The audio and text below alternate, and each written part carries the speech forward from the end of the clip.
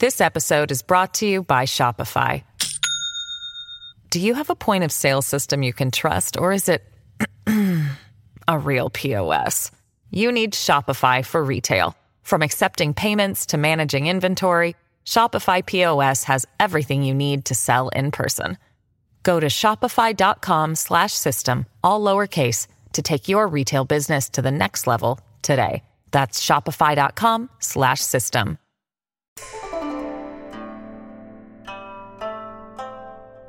Hello, and welcome to New Books in East Asian Studies, a podcast channel on the New Books Network. I'm Suvi Rautio, one of the hosts of the channel, and on the podcast today we have Rebecca Karl, who is Professor of History at New York University, to talk about her new book, China's Revolutions in the Modern World, A Brief Interpretive History, which was published in 2020 by Verso Books. China's emergence as a 21st century global, economic, cultural, and political power is often presented as a story of what Chinese leader Xi Jinping calls the nation's Great Rejuvenation. In this story, the nation is narrated as the return of China to its rightful place at the center of the world. In China's Revolutions in the Modern World, historian Rebecca E. Karl argues that China's contemporary emergence is best seen not as a return, but rather as the product of revolutionary and counter-revolutionary activity and imaginings.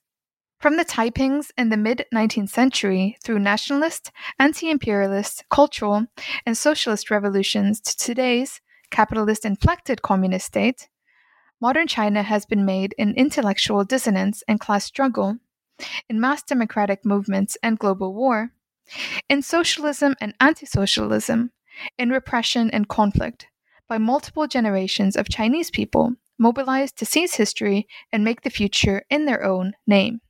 Through China's successive revolutions, the contours of our contemporary world have taken shape. And China's Revolutions in the Modern World shows how. Rebecca Karl's book is an excellent companion for university taught courses, but also for anyone interested in gaining a deeper understanding of how revolutions have made China and shaped the world. Rebecca, welcome to the podcast. Thanks so much for having me. It's a pleasure. Thank you for joining us. I'd like to begin by asking you about your background and how you grew to be interested in Chinese history, but also more specifically, what drove you to write a book about China's revolutions? Well, thanks for the question. I could give a very long answer, but I won't. I started out actually in Russian studies as an undergrad, so I've always been interested in literature, the relationship of literature to politics, and the relationship of literature to revolutionary movements, whether they are nationalist, Marxist, or whatever. I moved over from Russian studies into China for various accidental reasons that I needn't narrate here, and ended up in studying 10 years later, studying at Duke University, where I studied with probably one of the premier analysts of China's revolution, Marxism theory, and so on, a man named Arif Dirlik. And studying with Professor Dirlik made me realize that revolutions have always been understood as somehow aberrant sort of interruptions to history, whereas I have consistently wanted to see revolutions as history itself, rather than as merely interruptions or chronological events that happen and then go away. It seems to me that's short-sighted. So after writing a large number of books about various revolutionary moments in China, whether it's the nationalist revolutionary moment of the early 20th century, the Sun Yat-sen moment of the 1911 revolution. Then I wrote a book about Mao Zedong. I've written books on the I have edited books on the 1898 reform movement, which some people have seen as revolutionary. And then I've edited a book about an anarcho-feminist and anarchist feminist, Ling Zhen, and her version of a feminist revolution, or a revolution for women or of women. So I thought it was about time and then Verso editors gave me a push, I thought it was about time to write a book just exclusively about revolution. So that's what this book is. Okay, yeah, that's really interesting. And the reason that Verso pushed you to write a book specifically on China's revolutions was the the the importance of the year that they contacted you. Is that correct? Yeah, they contacted me in November of 2018, October or November of 2018, and their intention was initially to publish this book as a centenary of 1919, which is not only a very important revolutionary moment in China with the May 4th movement, but also, of course, a very important revolutionary and counter-revolutionary moment in the global space with the end of the Great War, the signing of the Versailles Treaty, and so on. So they wanted me to write a book that would mark this centenary, and that would essentially be a book looking at a century of revolution. I ended up starting the book in the mid 19th century instead, because I wanted to take a running start at 1919. I didn't want to start cold in 1919. And then Verso, for various reasons, wasn't able to get the book out in 2019. So the whole symmetry of centenaries sort of was broken, but it's still there in spirit. Yeah, it's definitely there in spirit, and perhaps we could. One of my first questions that I wanted to ask you was about this first chapter that you present in your book, China's Revolutions in the Modern World. So you divide your book into 7 chapters, each presenting and describing a revolutionary moment, followed by an interlude, to move from one revolutionary moment to the next. And it's really beautifully articulated, and you're able to provide so much detail in very kind of concise chapters. And through each of these chapters, you delve into how each of these revolutions has been very much Chinese, but also global. And the first chapter starts with the Taiping Rebellion in the mid 19th century. And I was wondering if you could tell us why you start with the Taiping revolution as a modern revolution. What was it about the Taiping Rebellion that places it as a problem of modern history of China, but also, as you very eloquently describe, very much of and in the world? Yeah, sorry. The Taipings are often understood either by the Communist Party narrative conventions in China as being the primitive progenitors of the communist revolution because they were peasant led or peasant fueled. That I contest. I don't think you can draw a straight line from the Taipings to the Chinese Communist Revolution in the 20th century. I'll talk about that in just a moment. The other version of the Taipings is that they were an atavistic, pre-modern remnant of a superstitious and unmodern past that needed to be transcended in order for China to enter the modern world. And I also don't agree with that.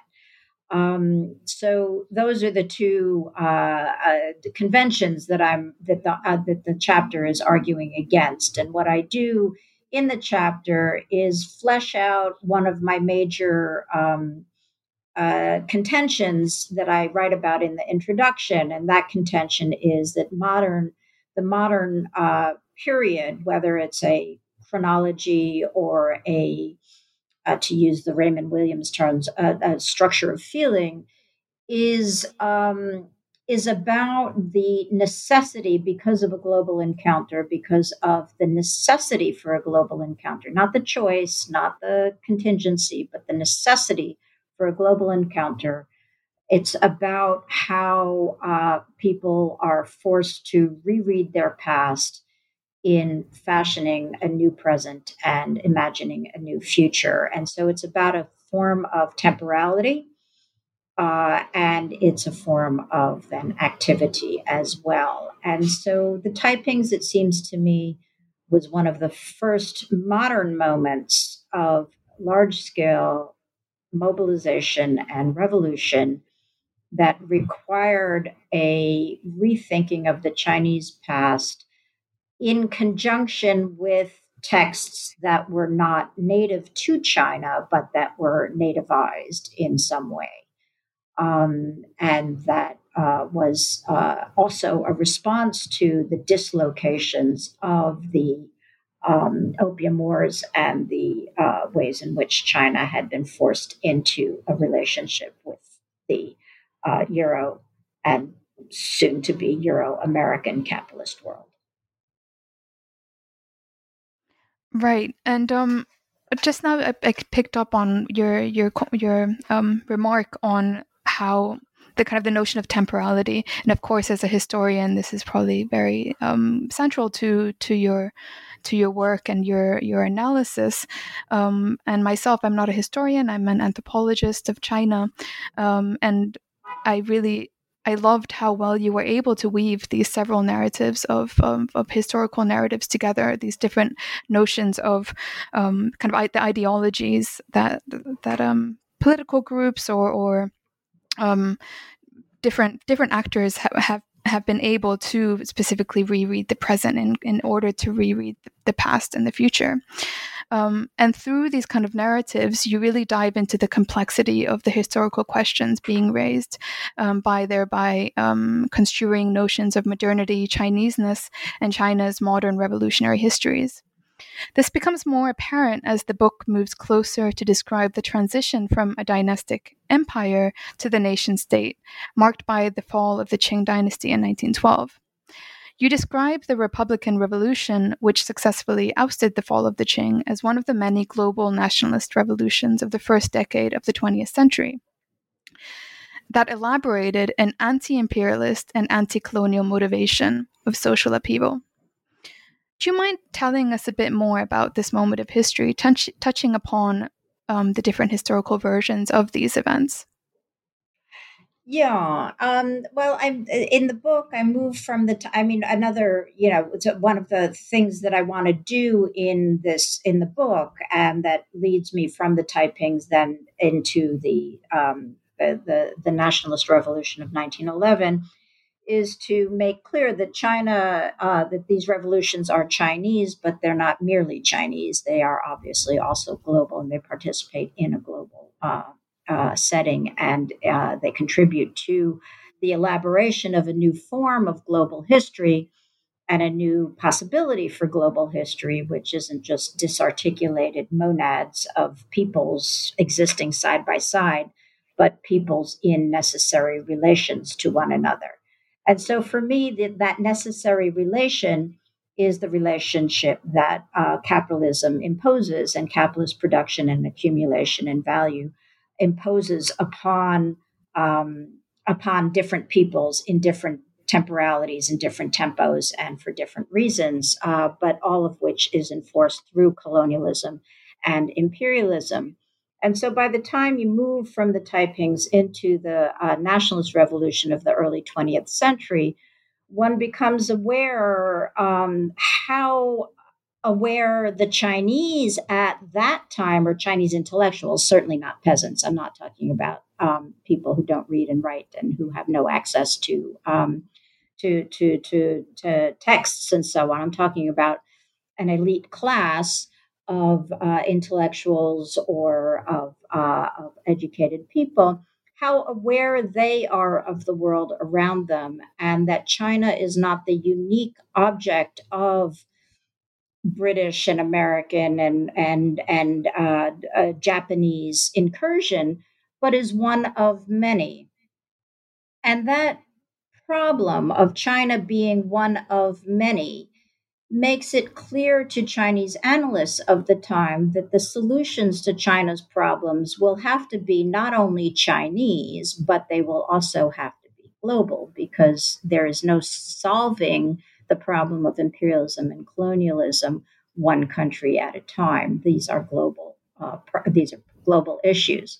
So that chapter is in the service of trying to argue that what happened in the Taiping moment in a certain kind of way, the global encounter, which is almost accidental in textual terms, by the end of the 19th and early 20th century, the textual, cultural, ideological, and of course, political, economic encounters are far more intentionally understood.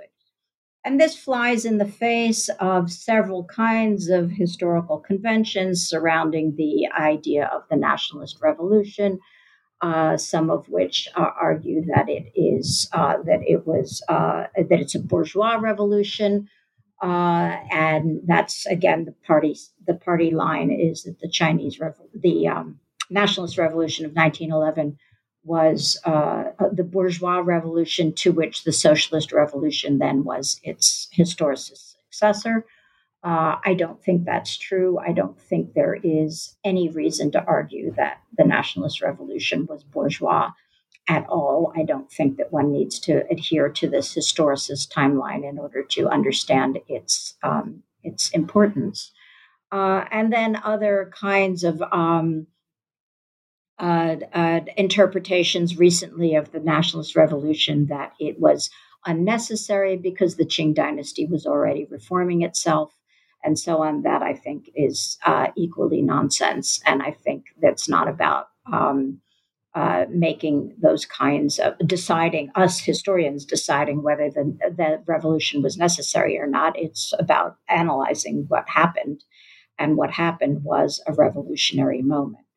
So so that's a very long description of a problem that I think we need to understand, that the arrival of global capitalism and the elaboration of a global capitalist system that incorporated China as an absolutely necessary aspect of capitalist global relations. So it's not just an accidental or a sideline aspect. China was an absolutely necessary aspect of the elaboration of a global capitalist system.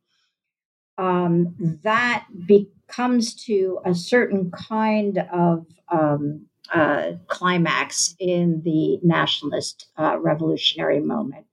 That, however, does not deal with that problem quite sufficiently or adequately. Yeah, absolutely. And I think, I mean, that definitely reads through the chapter itself. Moving on to the next chapter, the May 4th movement of 1919. Just now you mentioned this kind of realization specifically during the Republican Revolution of the self-realization of China being one of many. And reading the chapter that follows the Republican Revolution, so chapter 3 on the May 4th movement, you write about intellectuals turning to a critique of culture, and this being a moment of history, a time of history where the intellectual scene was extremely muddled. And was this a continuation of this realization, this self-reflection of China being one of many? Or what does the May 4th movement of 1919 represent as a political movement in Chinese history following the Republican Revolution? Yeah, thanks. That's your use of the term continuation reminds me that one of the major points I want to make about these revolutionary moments is not that because this is a big debate in the China field itself, is whether revolutions are ruptural or continuations of moments before. In other words, do they represent an absolute break with the past, or are they just continuations of the past? And I think that's a red herring, sort of. Not your question is a red herring. It reminds me that the question of rupture versus continuation is really a red herring. And so what I tried to do in the book is to write about revolutions as ever deepening the questions that were raised prior to each individual moment. And so that each moment then is a deepening of questions and a rerouting of certain questions into new paths and into new kinds of questions that have emerged. So the the May 4th movement certainly can be seen as a deepening of the nationalist revolution and the concerns that were raised through the nationalist revolution when in 1911 it was posited that the seizure of state power from the Qing dynasty, from the dynastic officials, and the ousting of the end of dynastic rule altogether would be sufficient for China to strengthen and stand up on its own 2 feet, as it were, to use a Maoist term that was not used in 1911. But it became very clear very quickly that that wasn't true, and that the seizure of state power had resulted not in the strengthening of the state, nor in the strengthening of state and society relations, nor of anything that had been hoped for during the nationalist revolution, but rather that there had been a complete fragmentation and collapse. And so the May 4th movement takes up that question, but in a new mode, in the mode of a cultural questioning of the bases of Chinese power and the bases of the power of Chinese social life and the grip of certain kinds of hierarchies and certain kinds of cultural norms, understood to be everyday norms of everyday life. Here, culture was brought down to its absolutely everyday level of routine, family life, gendered relations, and so on and so forth. And so culture wasn't understood to be exclusively some highfalutin thing that was only accessible to a very small number of people. Culture was understood to be an everyday problem of life itself. And so when you move the question of relationships from down from the state level all the way down into, for example, Mao calling arranged marriages a daily rape of women.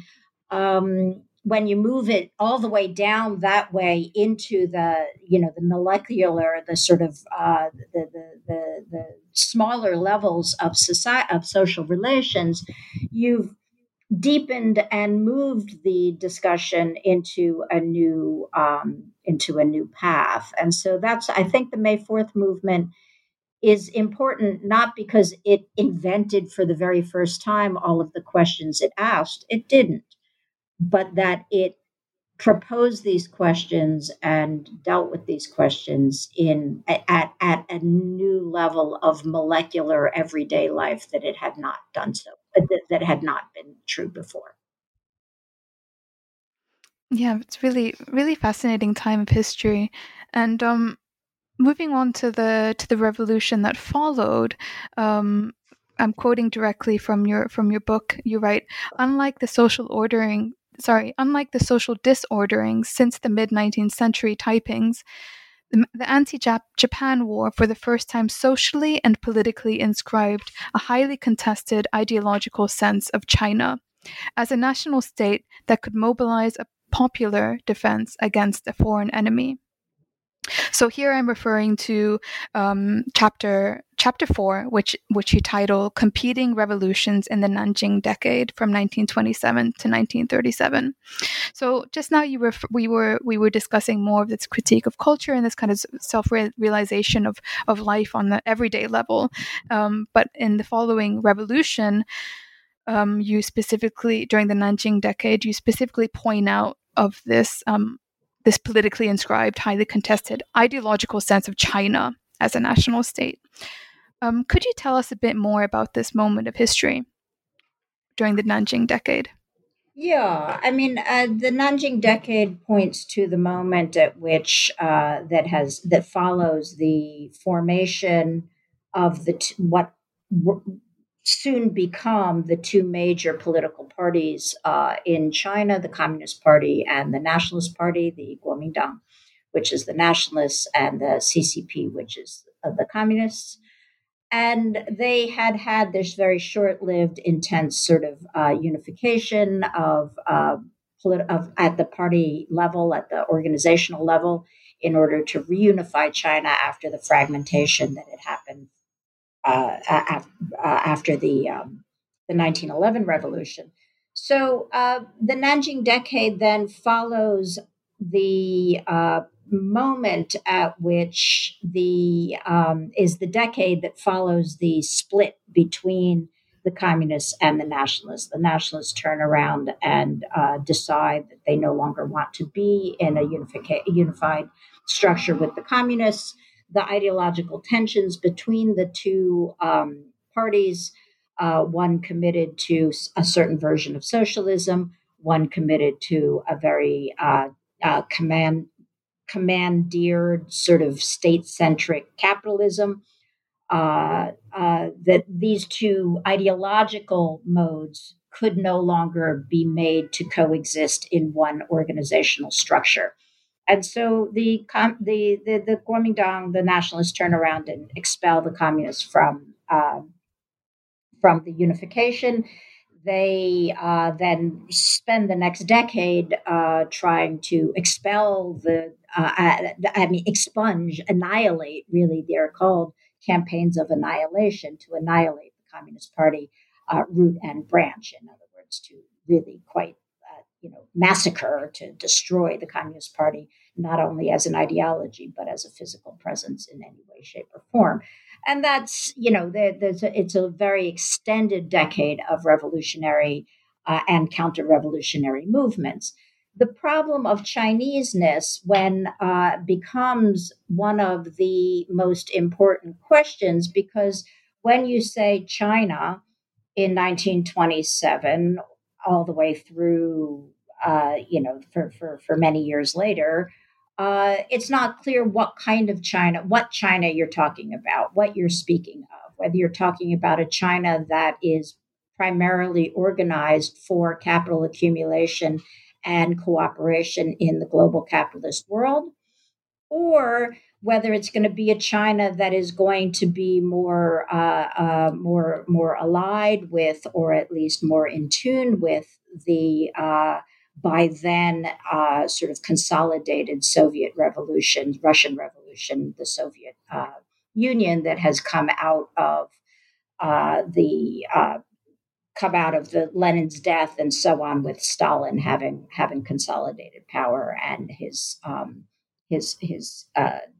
fight with Trotsky over the direction of Russia, of Soviet Union. And so you have then the beginning of the continuation, to use a word I don't love, but to the deepening, to use a word that I do like, the deepening of the question of what is China.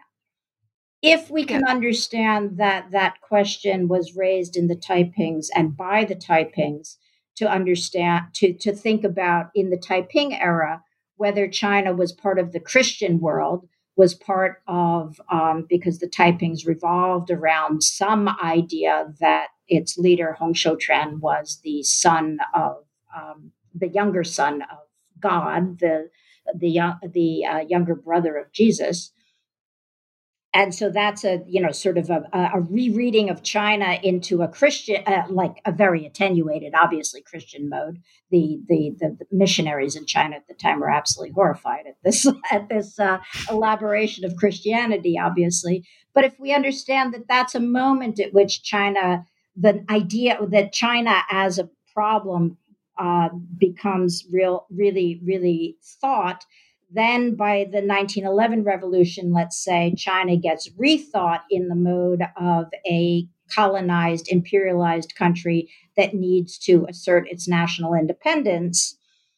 Then May 4th, when China gets understood to be a cultural problem, by the 1920s, late 1920s and early 1930s, the problem of China's political and economic form become absolutely key and central. And that becomes And that's not divorced from the cultural, ethnic, and gender problems that have already been raised, but it becomes a real, it is the stuff of the revolutionary and counter-revolutionary ideological competition of that period. Yeah, that's that kind of leads to my question following the chapter on the Nanjing decade. In chapter 5, we get to the 1949 revolution. So this marks the birth of People's Republic of China, the newly convened People's Congress of the Chinese Communist Party. Founded on socialism, this is another momentary example of revolution in Chinese modern history that was never purely a nationalist endeavor. At least this is what I interpreted from your book itself. And again, you convincingly describe how, whilst the revolution was profoundly local, it was fundamentally global. And just now, you brought that significance through this kind of what was happening in the Soviet Union at the time. But perhaps you could describe the relevance of this. Of the revolution, and where to kind of point out where China stood on the global platform at the time, both in terms of kind of how China or political leaders at the time self-reflected where they were in the world, what of the many Chinas had they become, and also the reality of where China stood globally. Yeah, well, I mean, as we know, the Nanjing decade, the competing revolutions that I talk about between the communists and the nationalists at that time result in the communists reconstituting their movement up in the Northwest, and the nationalists inscribing themselves in the central part of China from Nanjing south. And then when the Japanese invade, China becomes part of a global war against fascism. It takes the rest of the world a very long time, 4 long years, to actually recognize that this Sino-Japanese War that began in 1937 and only ends with the end of World War II in 1945, but that the Sino-Japanese War is essentially part of a global war against fascism rather than merely a regional war of the Japanese trying to assert their particularistic power over China. Of course, it's a regional thing, but it is also part of the global anti-fascist movement. And the communists come out of that war not only with a very strengthened sort of ground game, as you could put it. They're very, very strong on the ground because they were operating as guerrilla warfare fashion, and they had strong sort of grassroots ties and so on. So you have the communists coming out of that anti-fascist war with the knowledge that they stood on one side of the victorious powers of against fascism, and that was the socialist side. Meanwhile, the Kuomintang, the nationalists, came out of the war with Japan in a very on paper in a very strengthened state, but in social terms and political and economic terms in a very weakened state. And they weren't able to turn their victory into a convincing argument for them remaining in power in China. And as we know, they lost the Civil War. So by the time the communists come to state power, have successfully seized state power in 1949, they're absolutely clear about where in the global,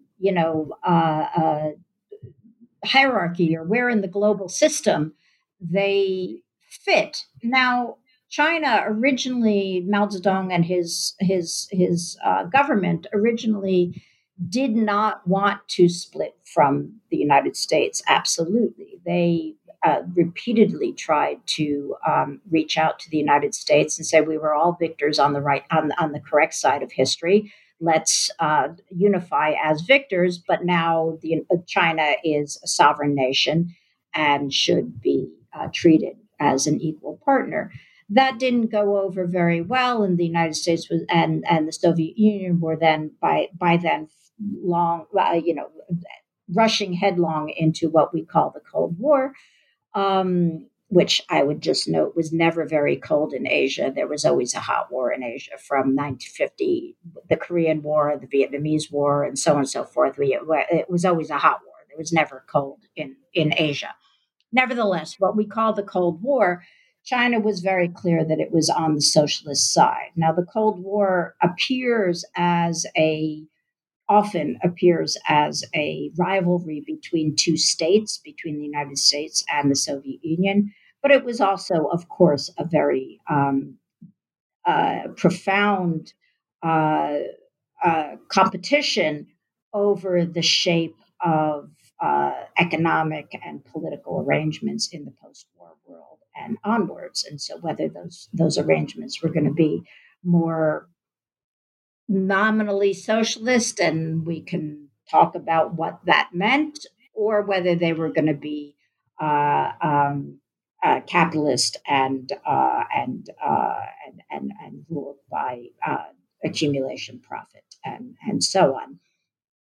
So the Chinese were not unclear about this. They were absolutely clear. When their negotiations with the United States went nowhere, and the United States instead slapped an embargo on China, then they were forced to lean to one side and lean to the Soviet side and strike deals with the Soviet Union. And so through this early period, China was very clear that in the large scale of the global split, they were on the socialist side. There was, of course, another split that was also quite important, obviously, in the post-war period, and that was the colonial countries versus the colonial powers, the metropoles. And China always placed itself in relation to the colonized peoples, racially, ethnically, politically, economically, and ideologically.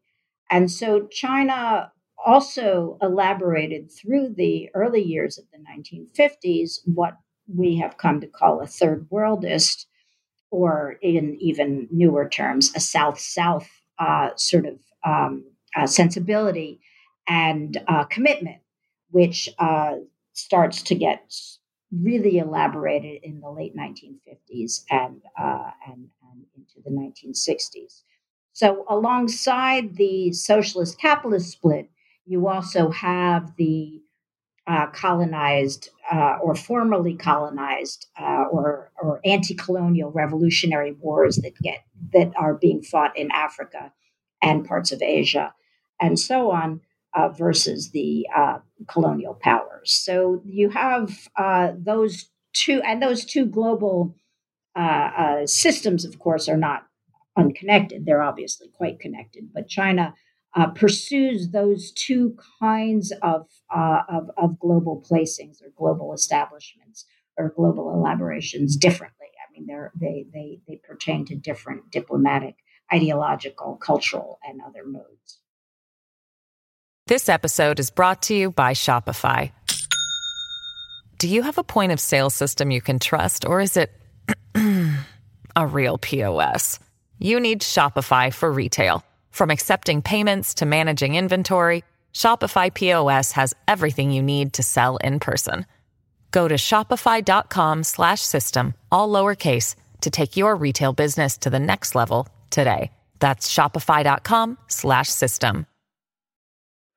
So when you mention just now when we discussed going back to the Republican Revolution, this revolution kind of marking an anti-imperialist, anti-colonial motivation of social upheaval, it was very much only in 1949, post-1949, under Mao Zedong rule, that these endeavors really became speech, that they were announced out loud just now, as you mentioned, the kind of colonial effort or kind of recognizing where China stands in the world and who their brothers and sisters are. Would you say that there was a kind of a constant, perhaps returning to the word deepening of where China stands on the global stage, and thereby or just kind of responding to kind of larger historical efforts at the time? Yeah, I mean, China, there had been ever since the end of the 19th century, early 20th century, a sort of articulation of China's sympathies with episodic contingents, or sympathies with what we call third world peoples, or what were called in Sun Zhongshan's time in the 1920s, oppressed peoples of the world, but this becomes a principle of governance, okay, in the post 49 period, and it becomes a principle of governance in the following way: China has to argue, and part of the Maoist ideological legacy is that the historicist march of time that brings one from primitive communism through feudalism, through slavery, through feudalism to capitalism to socialism, that this historicist march, which is of the Stalinist, vulgar Marxist march of time, doesn't work for China, because China was never fully capitalist, because it was colonized and imperialized, not fully colonized and not fully imperialized. And that's what the semi-colonial, semi-feudal sort of designation is designed to express. But what China had to argue, and did successfully argue, was that it had become a model for the colonial world of how to, in fact, move directly from colonization into socialism without having had to go through the whole period of capitalism. That a colonized country's period of capitalism corresponded in historicist terms to its colonial moment.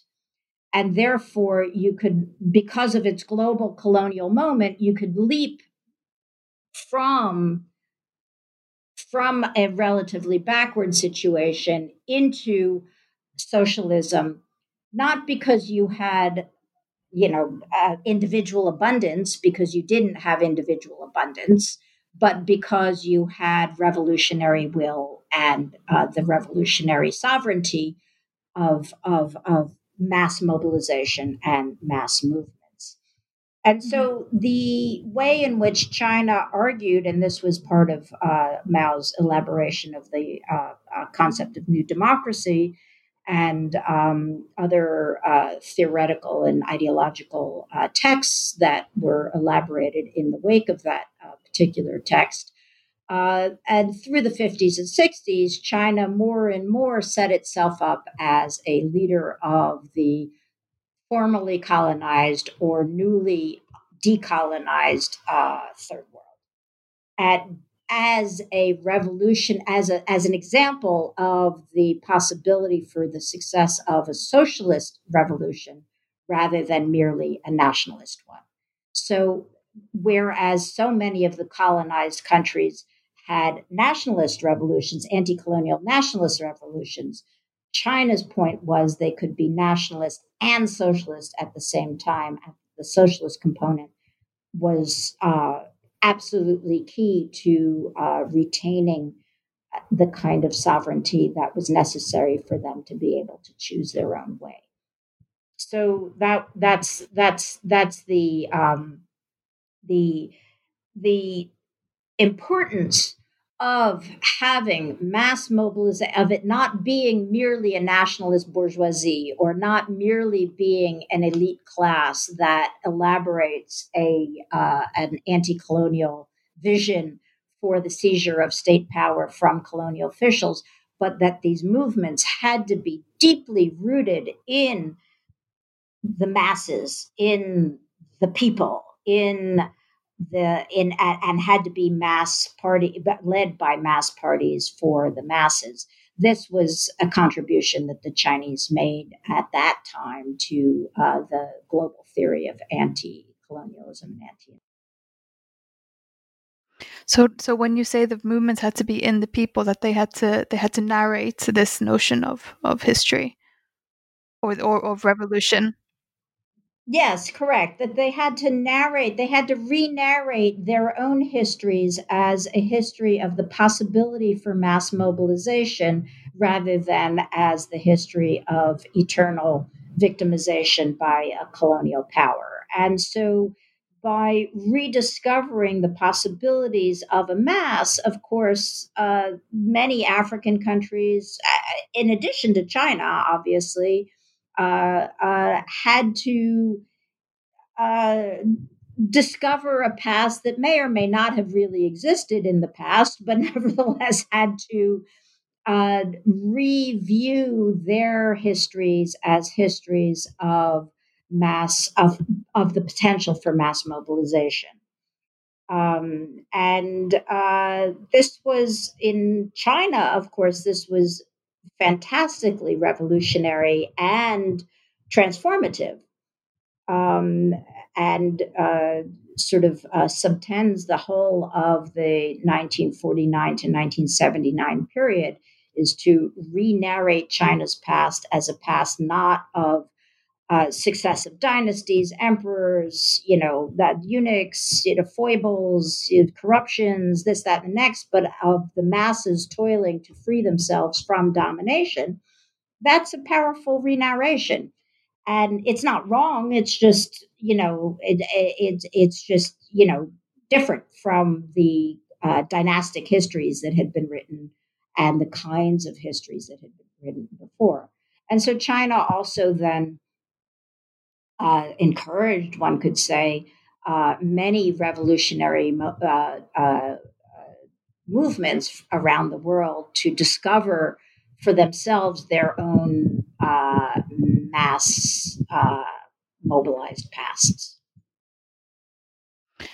Yeah, and I think that leads really nicely to my next question. If we could delve a bit more into this notion of revising history, and we discussed already, kind of, you mentioned earlier this work itself obviously being a work about temporality and kind of how the present, past, and future are revised and told through history. I wanted to delve a bit more into this context within the historical moment of the or kind of experience of the Cultural Revolution. So in chapter 6, you move to the Cultural Revolution era.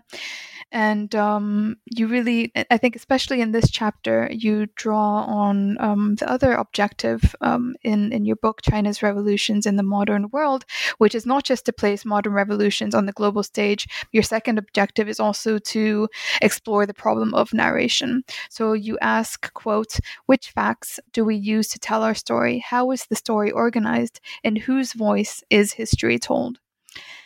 And these are some of the questions you ask the reader in efforts to deconstruct how revolutions in what we know today as China have continuously been rewritten and reworked in light of how the present and future are envisioned. And you've already given really excellent detailed information about how this was already an ongoing endeavor across these revolutionary moments. But I was wondering, as a historian, can you tell us more about what temporality, what these narratives mean, or the problem of narration? What does that mean when writing about China's immediate past, particularly focusing on the Cultural Revolution? Well, that's a really good question, and it's a question that I attempt to deal with at many levels and throughout the book. And so I will also just say I don't love the idea of revising the past. I do like the idea of rereading and re-narrating the past, because a historical revision tends to take on a weird connotation these days. So I sort of stay away from that particular problem. But that's neither here nor there. The problem of, I mean, all histories have to be narrated. So as soon as you understand that histories are, whether they're analyses, whether they're narrative histories of, whether they're great person histories, whether they're any kind of history has to engage any kind of narrative. And I have some kind of narrative. And I have to thank my three teachers whom I dedicate this book to, Reef Deerlich, Marilyn Young, and Harry Harootunian, for reminding me of that consistently. Because I always said, I don't write narrative. And they said, of course you do. You just have to recognize it. Yeah. And you have to embrace narrative, even if you do not believe that narrative itself is self-explanatory. And so I remember my advisor, Reef, telling me that, my very good friend, Marilyn Young, telling me that, and my other very good friend and advisor and mentor, Harry Harootunian, telling me that now repeatedly over the past 30 odd years. So I have always, and because also I come from a literary background, I studied Russian literature when I was in college, and my father was a literature professor and so on. So I've always been very, very interested in texts and narratives and literary constructions and so on. And so it becomes quite clear that we have to embrace the fact that we are narrators and that what we narrate can't be everything, since that's impossible. And so that we have we have to select how and what we're going to narrate. And that any selection has to be plausibly related to an explanatory mode, to something that we have to be able to explain something through our narratives. So it can't be just arbitrary, because if it's arbitrary, then it's fiction. If it's historical, it has to have an explanatory power, and it has to actually take up a question. And so the question in the whole book is, why has China in the 19th and 20th centuries been marked so repeatedly by revolutionary movements? Okay, so that's like the big, obvious question. Now, how to explain that? You could say, oh, well, so-and-so was born and was revolutionary, and then the next person was born and was revolutionary. Or you can understand it more as a deep structure of this global moment, because it's not only China that's revolutionary in the 19th and 20th centuries, it's the whole world is revolutionary in the 19th and 20th centuries. And so China is revolutionary in its way, but it's not exclusionarily revolutionary. In the Cultural Revolution, for example, then you get the explicit political posing of the question, how do we narrate a past, the China's past, in the idiom of class struggle that is the revolutionary narrative mode of the 1960s. And so this can be seen as a false question on one level, because why should you narrate all of China's past in the idiom of the 1960s? That could be one dismissive version of the Cultural Revolution.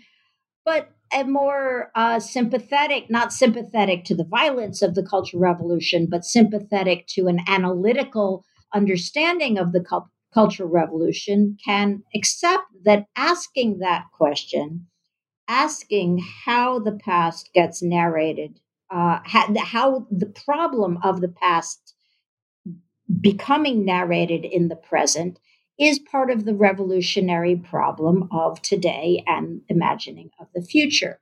And so this gets posed absolutely explicitly. It is the jumping off point of the Cultural Revolution. and it becomes a problem of bureaucracy. Not because bureaucracy has existed since time immemorial and therefore China is a bureaucratic country, that's not Marxist or historical materialist. It's about how do we think bureaucracy in relation to our socialist present. And as we know, the Cultural Revolution was launched in order to, at first at least, to curtail the domination of the Communist Party over society and the privilege of the party members and party bureaucrats in relation to other social powers and so on. And so the problem of, let's say, the Ming Dynasty bureaucracy or the Han Dynasty bureaucracy or and so on becomes an explicit present question not only of the past, but then of that present of the 1960s. And it's in that idiom that the past, which otherwise doesn't speak to this present, how do we get the Ming Dynasty to speak to our socialist present of the 1960s? It can't unless we do an analytical turn on it. And that's what they tried to do. It becomes and that becomes the question of the Cultural Revolution initially. Was it to kind of make everyday life a continuous revolutionary endeavor? Is that correct? As rather than a kind of, I think you specifically use the word, rather than a routinized bureaucratic slog. Yes, exactly. I mean, what you want to do, what they've decided, what Mao and the powers, how they initiate the Cultural Revolution from the top, is to revolutionize the everyday life and to make people to have people connect their everyday lives to the revolutionary transformation of the country so that it's no longer merely numbers, bureaucratic chess games, moving commodities around in bureaucratic ways, but people becoming elementally involved in the transformation of their own lives. And this, which is why then the sort of past solutions to the problems of bureaucracy, of corrupt officials, for example, which is the state comes down, disciplines, and then presumably the question is over, is solved. That's not sufficient because the question is not solved in the Cultural Revolutionary idiom. The question is merely deferred and postponed. And so the point of the Cultural Revolution was to try to root that out in a sort of more fundamental, profound, and transformative fashion. It didn't work, as we know. It was spectacularly unsuccessful in its own terms. But that was to read with the Cultural Revolution rather than against it. That's how I understand it. And for that, then the facts of history and how to re-narrate the past in the present in order to imagine a different future are absolutely fundamental. Yeah, absolutely. And this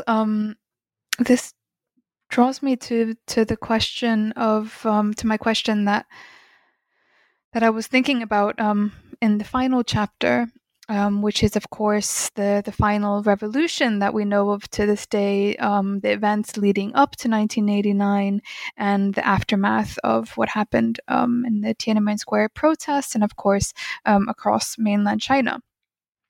And in your book, in chapter 7, you write, quote, "As an ideological promise, the socialist legacy is gone. As a structural matter, certain vestiges remain to be reworked by the capitalist transformation of the Chinese economy." Of course, this is in the aftermath of what happened in 1989. And just now, as you were talking, I was thinking about, especially the Cultural Revolution being this kind of hyper revolutionary time in history, and then what we know of in more recent years, and especially I think you specifically mention in your book, today's Chinese society is a profoundly unrevolutionary society. So what does this mean in the context of what we know post 1989, but even just kind of in more recent years under China under Xi Jinping rule? How do you envision both revolution, but Chineseness under these kind of numerous historical revolutionary moments? How do you kind of? Well, I guess my question is, what does it mean to be profoundly unrevolutionary? Yeah. Well, I mean, I think that the socialist element of China is the revolutionary socialist element of China contesting the world order. The capitalist world order is no longer. China now has become one of the major cheerleaders for proponents of and architects of the global capitalist system. Even as, I mean, this is a facile sort of, it's not even, doesn't qualify as an insight. Many people have said it, but, as the U.S. Administration today has retreated from a certain form of globalization, China has argued more and more clearly for a deepening of global relations and so on. So that, but these are not socialists. These are accumulative. They are extractive. They are exploitative, and therefore they are capitalist. In practically in all ways, and whether it's state capitalist or private capitalist doesn't alter the facts. So China contests the global order now only in terms of who has in the past been understood to be the global hegemon politically, and that's the United States to a great extent, and does not contest the global order in terms of political economy, other than to assert its own political economic power in as many spheres as it can and can push into. And so China now is a hugely nationalist. It's a state that that promotes a exclusionary ethno-nationalism that couldn't be more different than the socialist internationalism of the Mao era. Under socialist internationalism, you have to be a Marxist, but then you're in. It doesn't matter, you have to be a Marxist and a revolutionary, but then you're in. It doesn't matter what your skin color, who you are, where you're from, what sex you are, and so on. As long as you have a certain kind of socialist internationalist outlook, you can be included. In China's contemporary nationalism, and ever more so, there's an extraordinary ethno-exclusionism that is not only exclusionary of outright foreigners, but is, of course, exclusionary of Uyghurs, who are being incarcerated at ever increasing rates, of Tibetans, of other kinds of non-Han minorities, as they're called, and so on. And so that you have now an exclusionary nationalism that now re-narrates Chineseness as a fusion of, and as a wished for fusion of ethnicities rather than as a coalition of different ethnicities. And so you have a fundamental re-narration of what China as an ethno-nation is, as opposed to China as a global political competitor to ethno-nationalisms globally. So now I'm thinking, just in earlier in the discussion, you mentioned, or I used the word continuation, I think, or you pointed out that I was referring to this kind of what I interpreted to be the chapters, or at least the way that you write about the revolutions, because you have this kind of the kind of chapter outline and then the interlude. So it kind of, as a reader, there's a kind of continuation structure there. And then, would you describe now Chinese society as an unrevolutionary one, that there's been a fundamental rupture or break? This is probably a bigger question that you need to, but it's just something that I was thinking just now as you were talking, and then I was also thinking, has there been a redefinition of revolution? One of my questions I wanted to pose was, what does revolution mean in the Chinese context itself? So, is there, what does revolution mean in the Chinese historical context? And of course, this is also a bigger question that you probably are able to answer in this podcast alone, because it refers to all these many themes that you write about in your book, that they are global and they're modern, not merely in a chronological but in the context, but in the experience of time. But also, to answer such a question, you need to refer to the problem of narration. But this is something that I'm still thinking about as we've discussed. What does revolution mean in the context of China, or how would you describe revolution to mean today in China? Yeah, I mean, you've obviously picked up on the on something that I don't articulate absolutely clearly in the book, because I hadn't thought about it quite so clearly as you're now posing it to me. But that if we think of today as ruptural, which I think I think ideologically, it's both a rupture from a previous, from socialism. Absolutely. I think the, I think it's Dai Jinhua, who's a theorist, a feminist film theorist, puts it, and I think I quote her in my book, that the aftermath of 1989 really purged socialism's spiritual legacy. And so there is no longer, so that's a very ruptural thing. And that's been coming on since 1992. And that's not attributable only to Xi Jinping, but Xi Jinping has concretized that in a certain set of ways. But by the same token, what is revolution? Then, if revolution isn't absolutely ruptural, if it's always both ruptural and continuation, then don't we argue that for today? And of course, we have to. But the revolutions have a bad rap in China today. A lot of historians no longer wish to think about China's modern history as a revolutionary history. They want to think about China as a history of bureaucratic administrations that then look like they continue from the Han Dynasty for 2,000 years all the way to the present.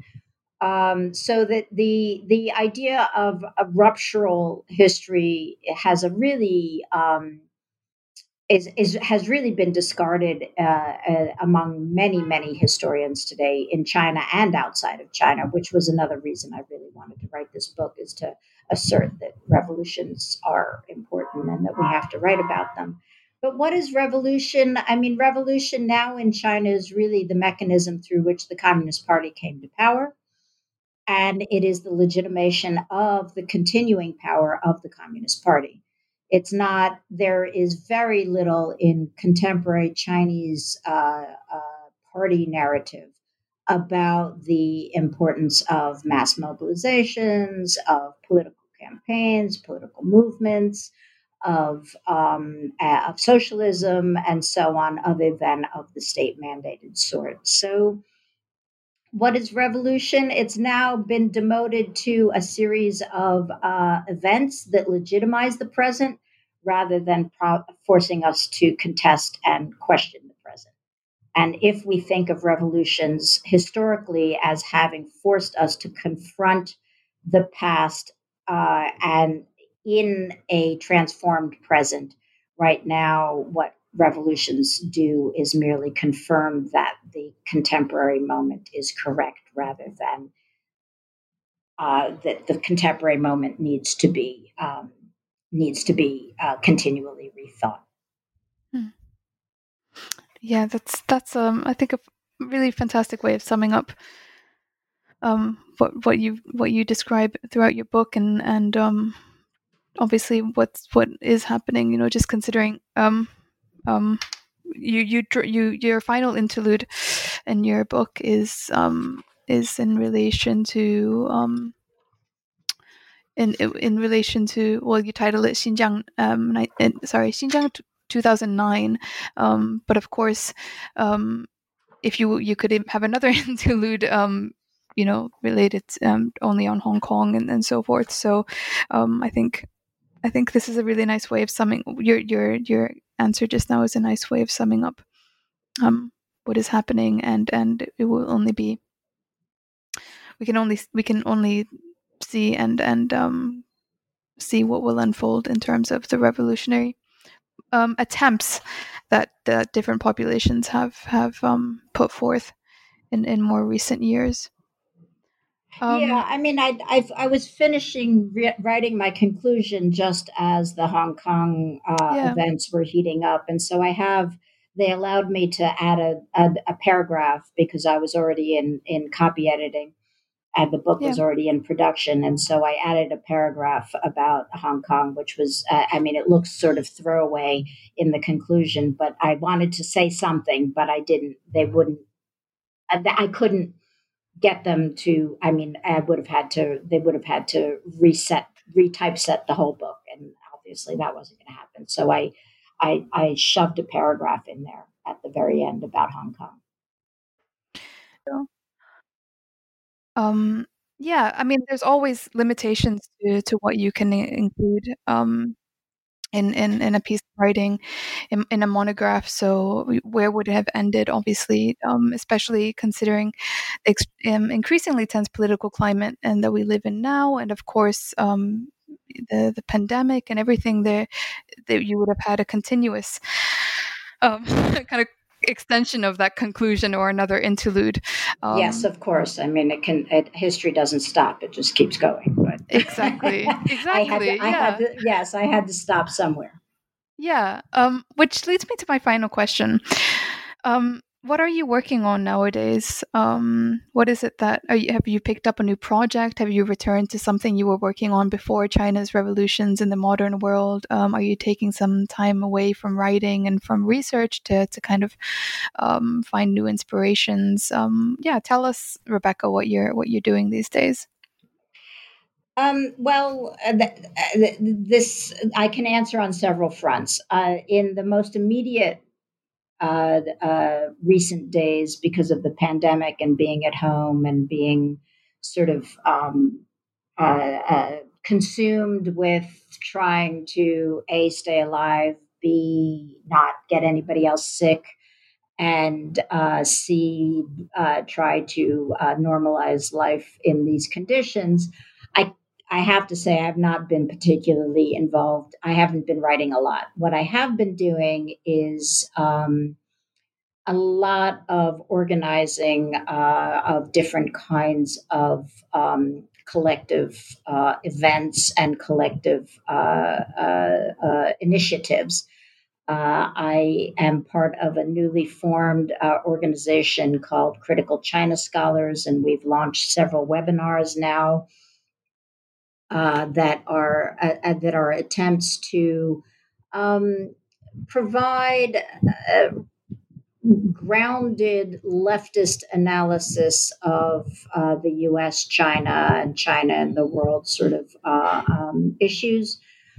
So that's with several colleagues from the United States, Australia, Hong Kong, and so on. I've been involved in the launch of a Gramscian notebooks, a journal called Notebooks with colleagues in Italy and the UK.